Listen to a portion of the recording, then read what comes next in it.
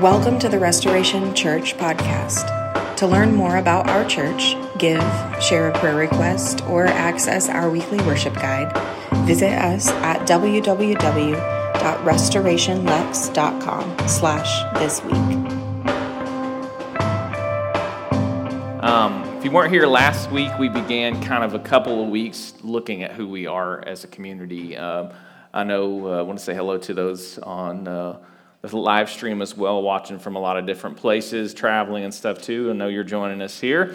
And talking about where we're headed together as a church family. Looked at the threefold commitment to a person, a path, and a promise. The person of Jesus, the path of discipleship, the promise of restoration. That's where we are moving toward together, and how having that common direction, having that common purpose is really what begins to form us as a community. I use this picture of a rowing team who bring together all their individual strengths and their passion, and they bring that into the whole, into unison, and these rhythms propel these rowing teams forward. So this rhythm, if you remember, is called the swing, and it's where every member of a team, in their different strengths and their different weaknesses and differences, they bring themselves together in this common rhythm, in this swing, and it becomes this beautiful, almost like symphonic picture of how we work together as a church family. This guy named Daniel James Brown, he wrote a book about this called The Boys in the Boat. And he said, the rowers must rein in their fierce independence and at the same time hold true to their individual capabilities. Races are not won by clones. Good crews are good blends. Someone to lead change. Someone to hold something in reserve. Someone to fight the fight. Someone to make the peace. Differences can be turned to advantage instead of disadvantage. Only then will it feel as if the boat is moving on its own. Only then does pain entirely give way to exaltation. Good swing feels like poetry. And that's what I want to talk about today is, after we've talked about the direction we're moving in together, is talk about the shared rhythms that actually propel us forward. That we would have something in common as a church, that beyond just sitting in a room together, beyond just gathering in living rooms and sharing meals together, that there is rhythms in our lives that we share that actually move us toward where we say we are going. You know, Aristotle famously said that we are what we repeatedly do. I was at Tyrese Maxey basketball camp, not myself, my son was, but I took him there, and it was in the UK Joe Craft Center. And this is in the super secret, gotta scan your eyes to get in part where there's gym stuff down there. And hanging on the wall, I was shocked to see, was this quote by Aristotle: "You are what you repeatedly do." And it's talking in their context about training, about how once you repetitively have these habits, these practices, these rhythms, they form you into the type of player that you want to be. But this is also true, I believe, for churches, that we are collectively what we repeatedly do. Not just as individuals in forming these habits, our rhythms that we share week in and week out as a church family form us into who we are becoming. It's not just how we are following Jesus. The question becomes, how are we following Jesus together? How are those rhythms propelling us forward? I find this fascinating, and I find it fascinating that in the first chapter, or the first picture we have in the Bible of the coming of the Holy Spirit, when we see the Pentecost, the Spirit fall upon the church, we get this picture of how it's formed, and it doesn't give us a picture after Peter preaches and many are saved. It doesn't give us a picture that the next week they decided, let's do another service. That was really good. It doesn't say that after the Holy Spirit fell, all of a sudden, let's plan the next revival. Let's move from service to service to service.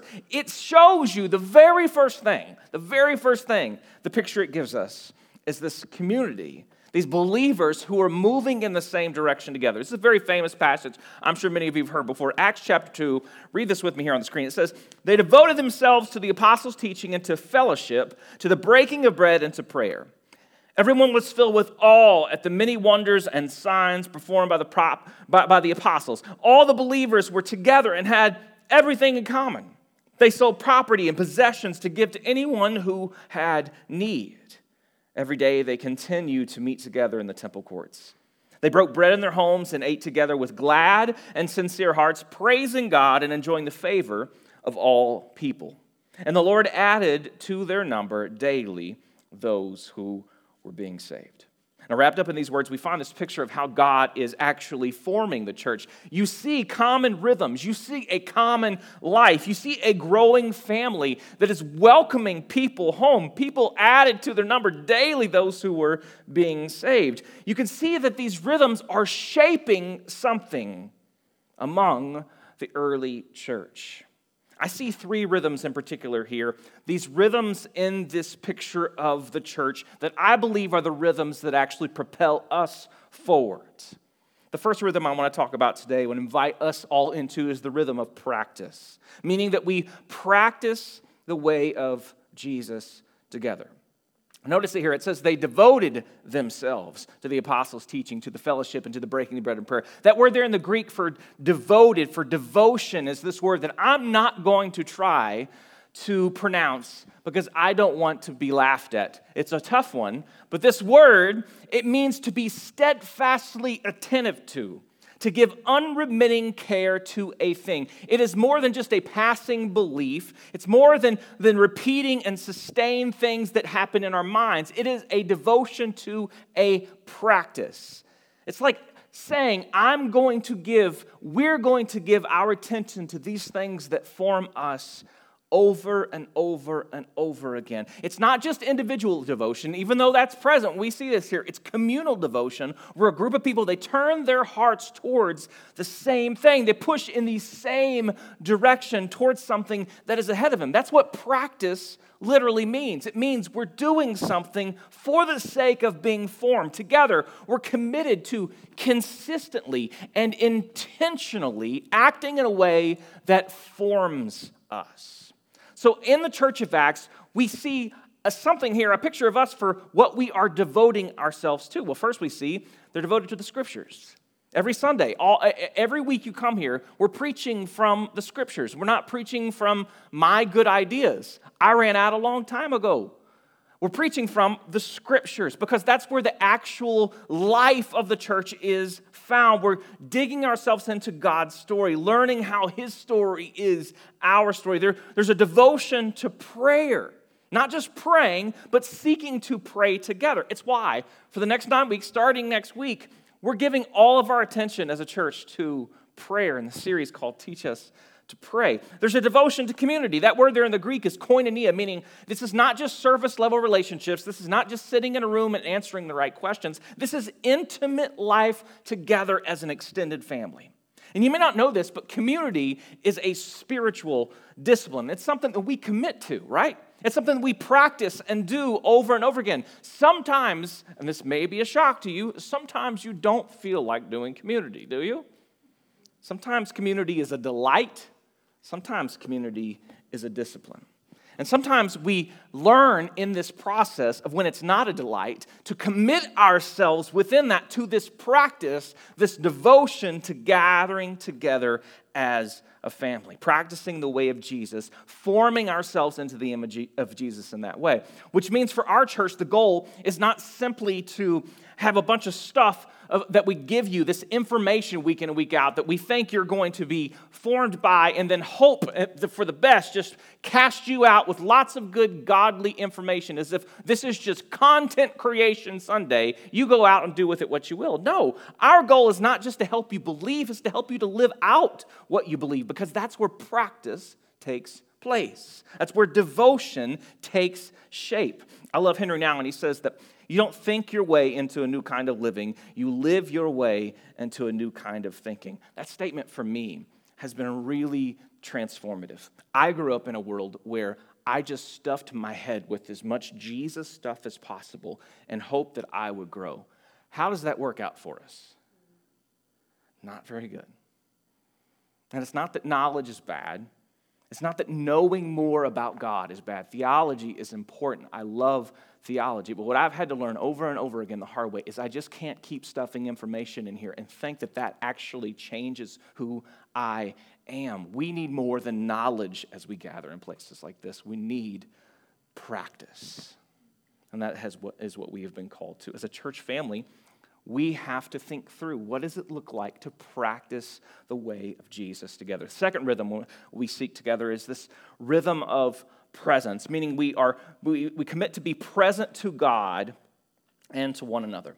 We inhabit this world we're in, an increasingly depersonalized, disconnected, excarnational world where you no longer have to be present in most situations. We are compartmentalizing, therefore, our spiritual lives to where we separate that as something apart from where we actually are in our daily basis. We have disembodied information we are given about God, and we operate most of the time, culturally at least, from a place of individualism, as if my personal relationship with God is the only reality that I inhabit. And that's just not the picture we see in the Scriptures. The temptation in this becomes clear that we move further and further into spiritual isolation, trying to get ourselves right with no clue and no connection to others around us. We're here, but we're not here. I mean, y'all know, right? Y'all know what it feels like to be in a room with somebody and they're here, but they're not here. You know what that feels like. It's debilitating. It's painful.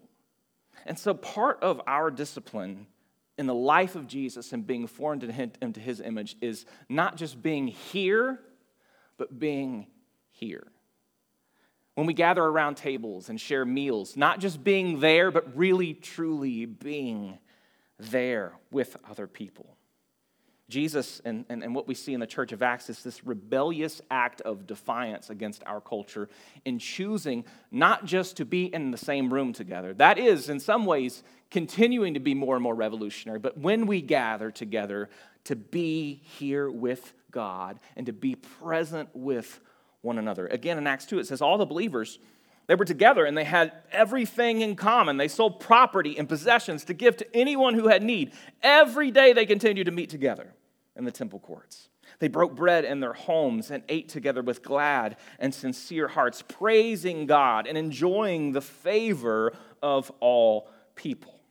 As a church, that's where we start with this truth that we say often around here, that God is already present and at work where we are. That is a foundational theological truth for our church, that we don't work God up. He's already in our homes, our neighborhoods, our jobs, our schools, already present and at work. And the reality is we practice showing up to how we know this God is already present to us. I was having lunch with a person who's new to our church this week, and we were talking about this. We were meeting in La Taquiza getting tacos.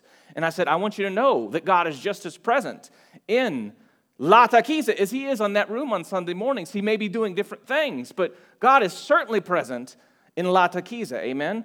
Among these beautiful, wonderful tacos, it's just clear that God is present in these meals. But that's the expectation that we want to grow and continue to have as a church family, is that I don't go somewhere where God hasn't shown up.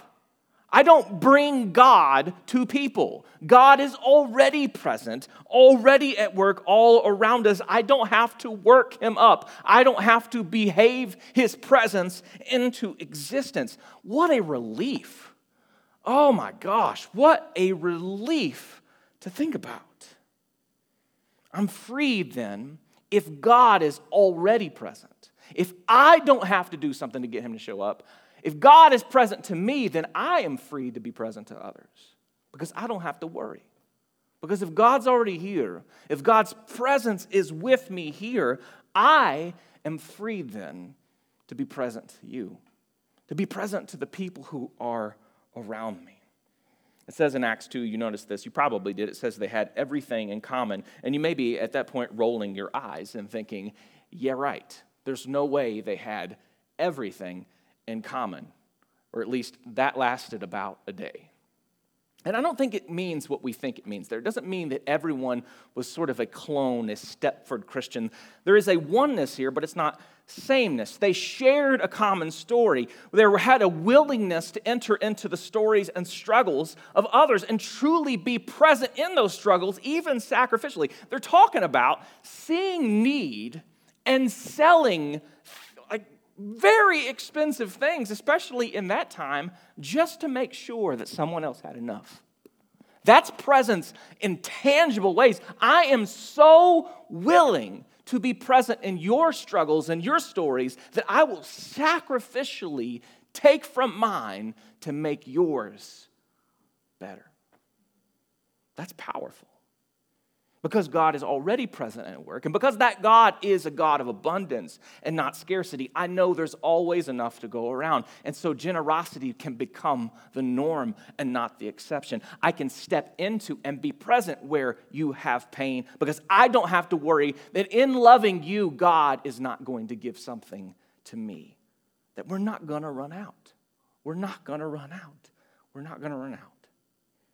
And because of that, when we enter into a mindset like that God is present in his fullness of love right here and now, so I can tap into that, I can live into that presence with one another, I am free then to slow down and choose to be present. And being present in those places is the only place where we really, truly can receive love, right? I mean, nobody receives love in passing. The most loving thing you can do, you know this with kids, you know this with friendships, you know this with marriage, you know this in every relationship. The most loving thing you can do is be present.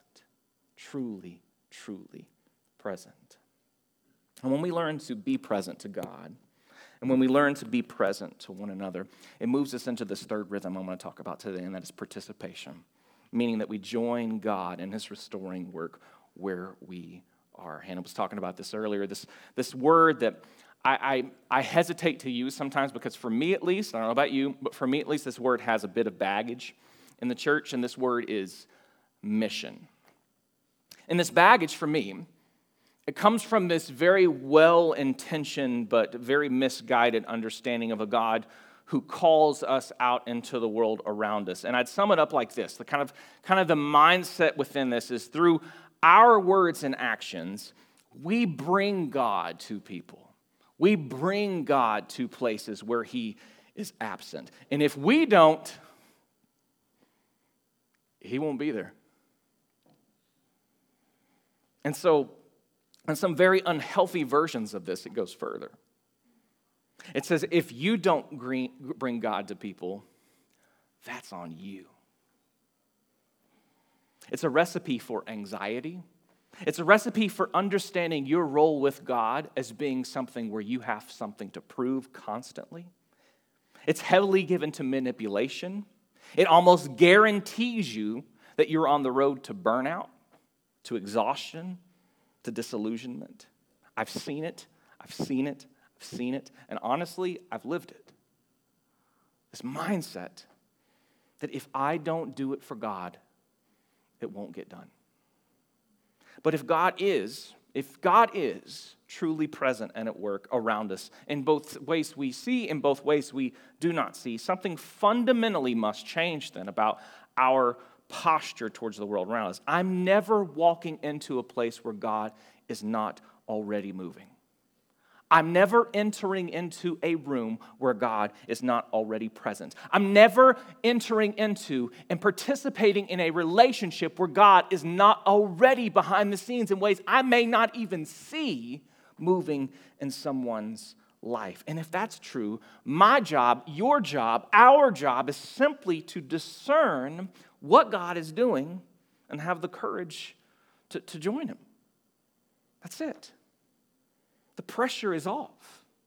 The pressure is on God to be God in that situation and not us to bring God to places where we thought he was absent. That's how this passage in Acts 2 closes out. It says, and the Lord added to their number daily those who were being saved. Think about this statement with me here. What we're seeing here is an absence of an evangelism strategy. There is not a behind-the-scenes meeting talking about, we got to get more in here, friends.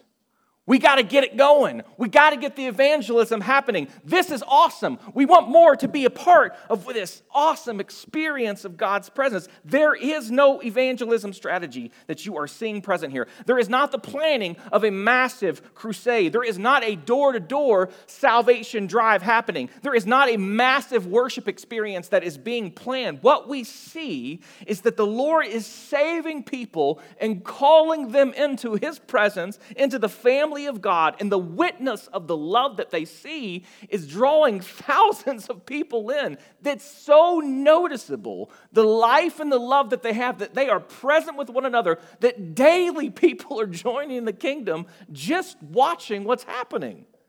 That's what's happening in this passage, my friends. That's incredible. Amen? It's incredible. And it's a challenge to us.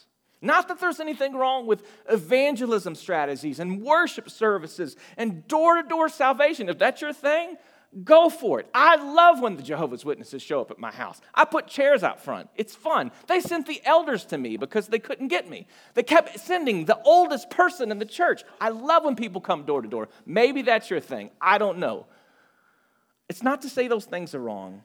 It's to say what is the clear evidence, both in the scriptures and in the history of the church, is that the biggest evangelism strategy, the clearest evangelism strategy, is the lives that we live together.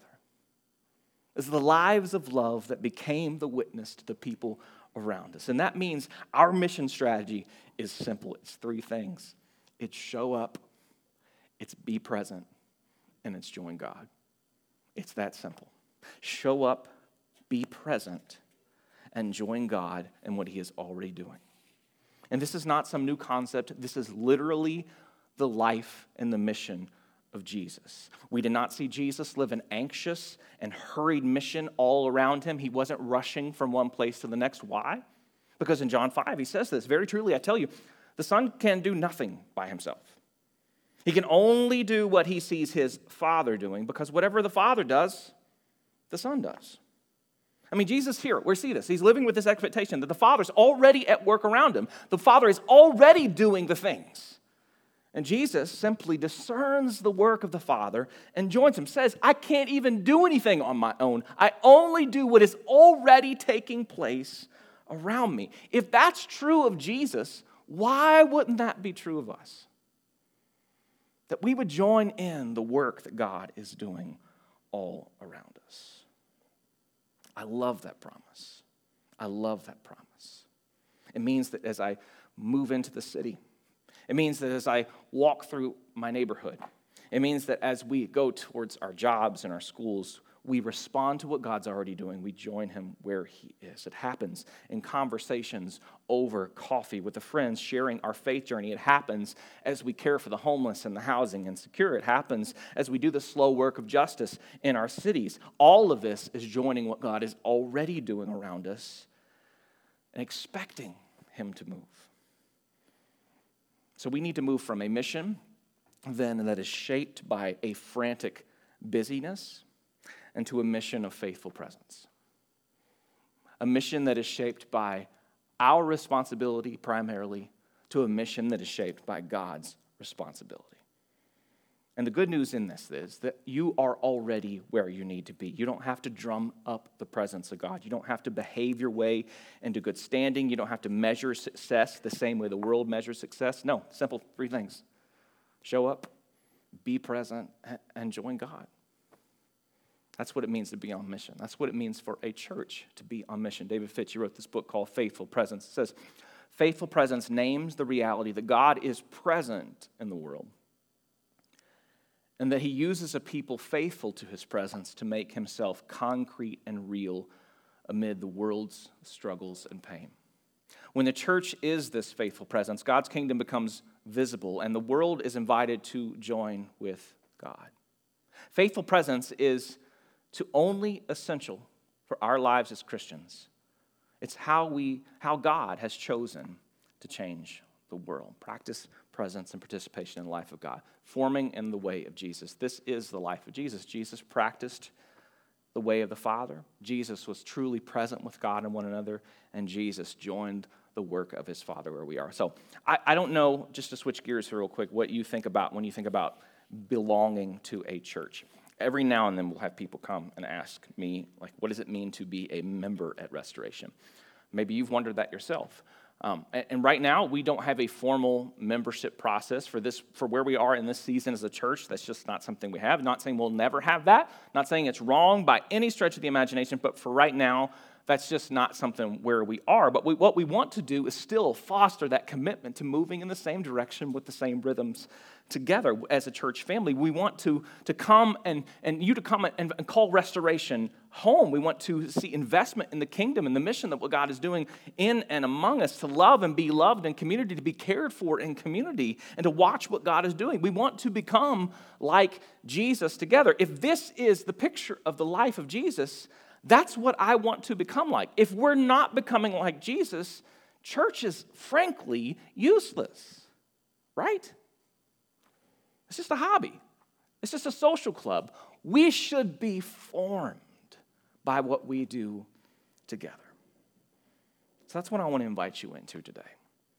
I think belonging to a church is less about having our names on a ledger, less about how we gather, and it's more and more about the kind of people we are becoming, the kind of people we are being formed into being. Restoration, it's an organization that is a reflection of who we are. It's not the other way around. It's not, here's who we are as Restoration, therefore be that. No, we really, as individuals, create and reflect who we are as a church. And so as we become like Jesus, our church becomes like Jesus. So I want to close today just inviting you, if you're a part of Restoration, if you've been a part for 5 years, for 5 months, for 5 days, to step into that commitment with us. We're not doing anything fancy here. We're not making you sign in blood. We didn't have enough knives for that. Sorry. That's a joke that nobody laughed at, and I'll cut that out of the podcast. But we just want to invite you to consider stepping into that commitment and that common path with us together. So why don't you stand with us as we move into a time of communion. And I wanted to pray this prayer on the screen together as we close.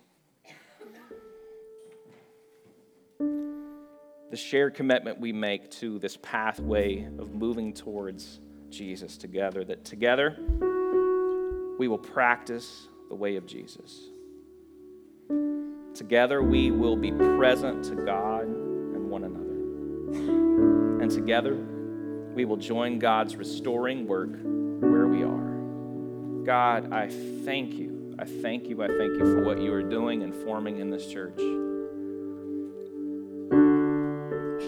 Lord, life together is often messy, is often painful, but it is so joyful to get to watch and be a part of what you're doing in all of the stories that you have gathered here. And Lord, I don't want to look back years and years from now and see that we were just playing church. I want to be made into the image of Jesus as a family. I want to be formed as a people of love, who the world around us, like what we see in Acts, the world around us sees lives together so enthralled by the love that we have in Christ, by the love that we have for one another. They are drawn into the family of God. They can see visibly, tangibly, something that is so different and inviting and hopeful. So would you form us, God, into that image? Would you shape us, conform us to the image of Jesus Christ, not only as individuals, but as a family? Move us forward as we follow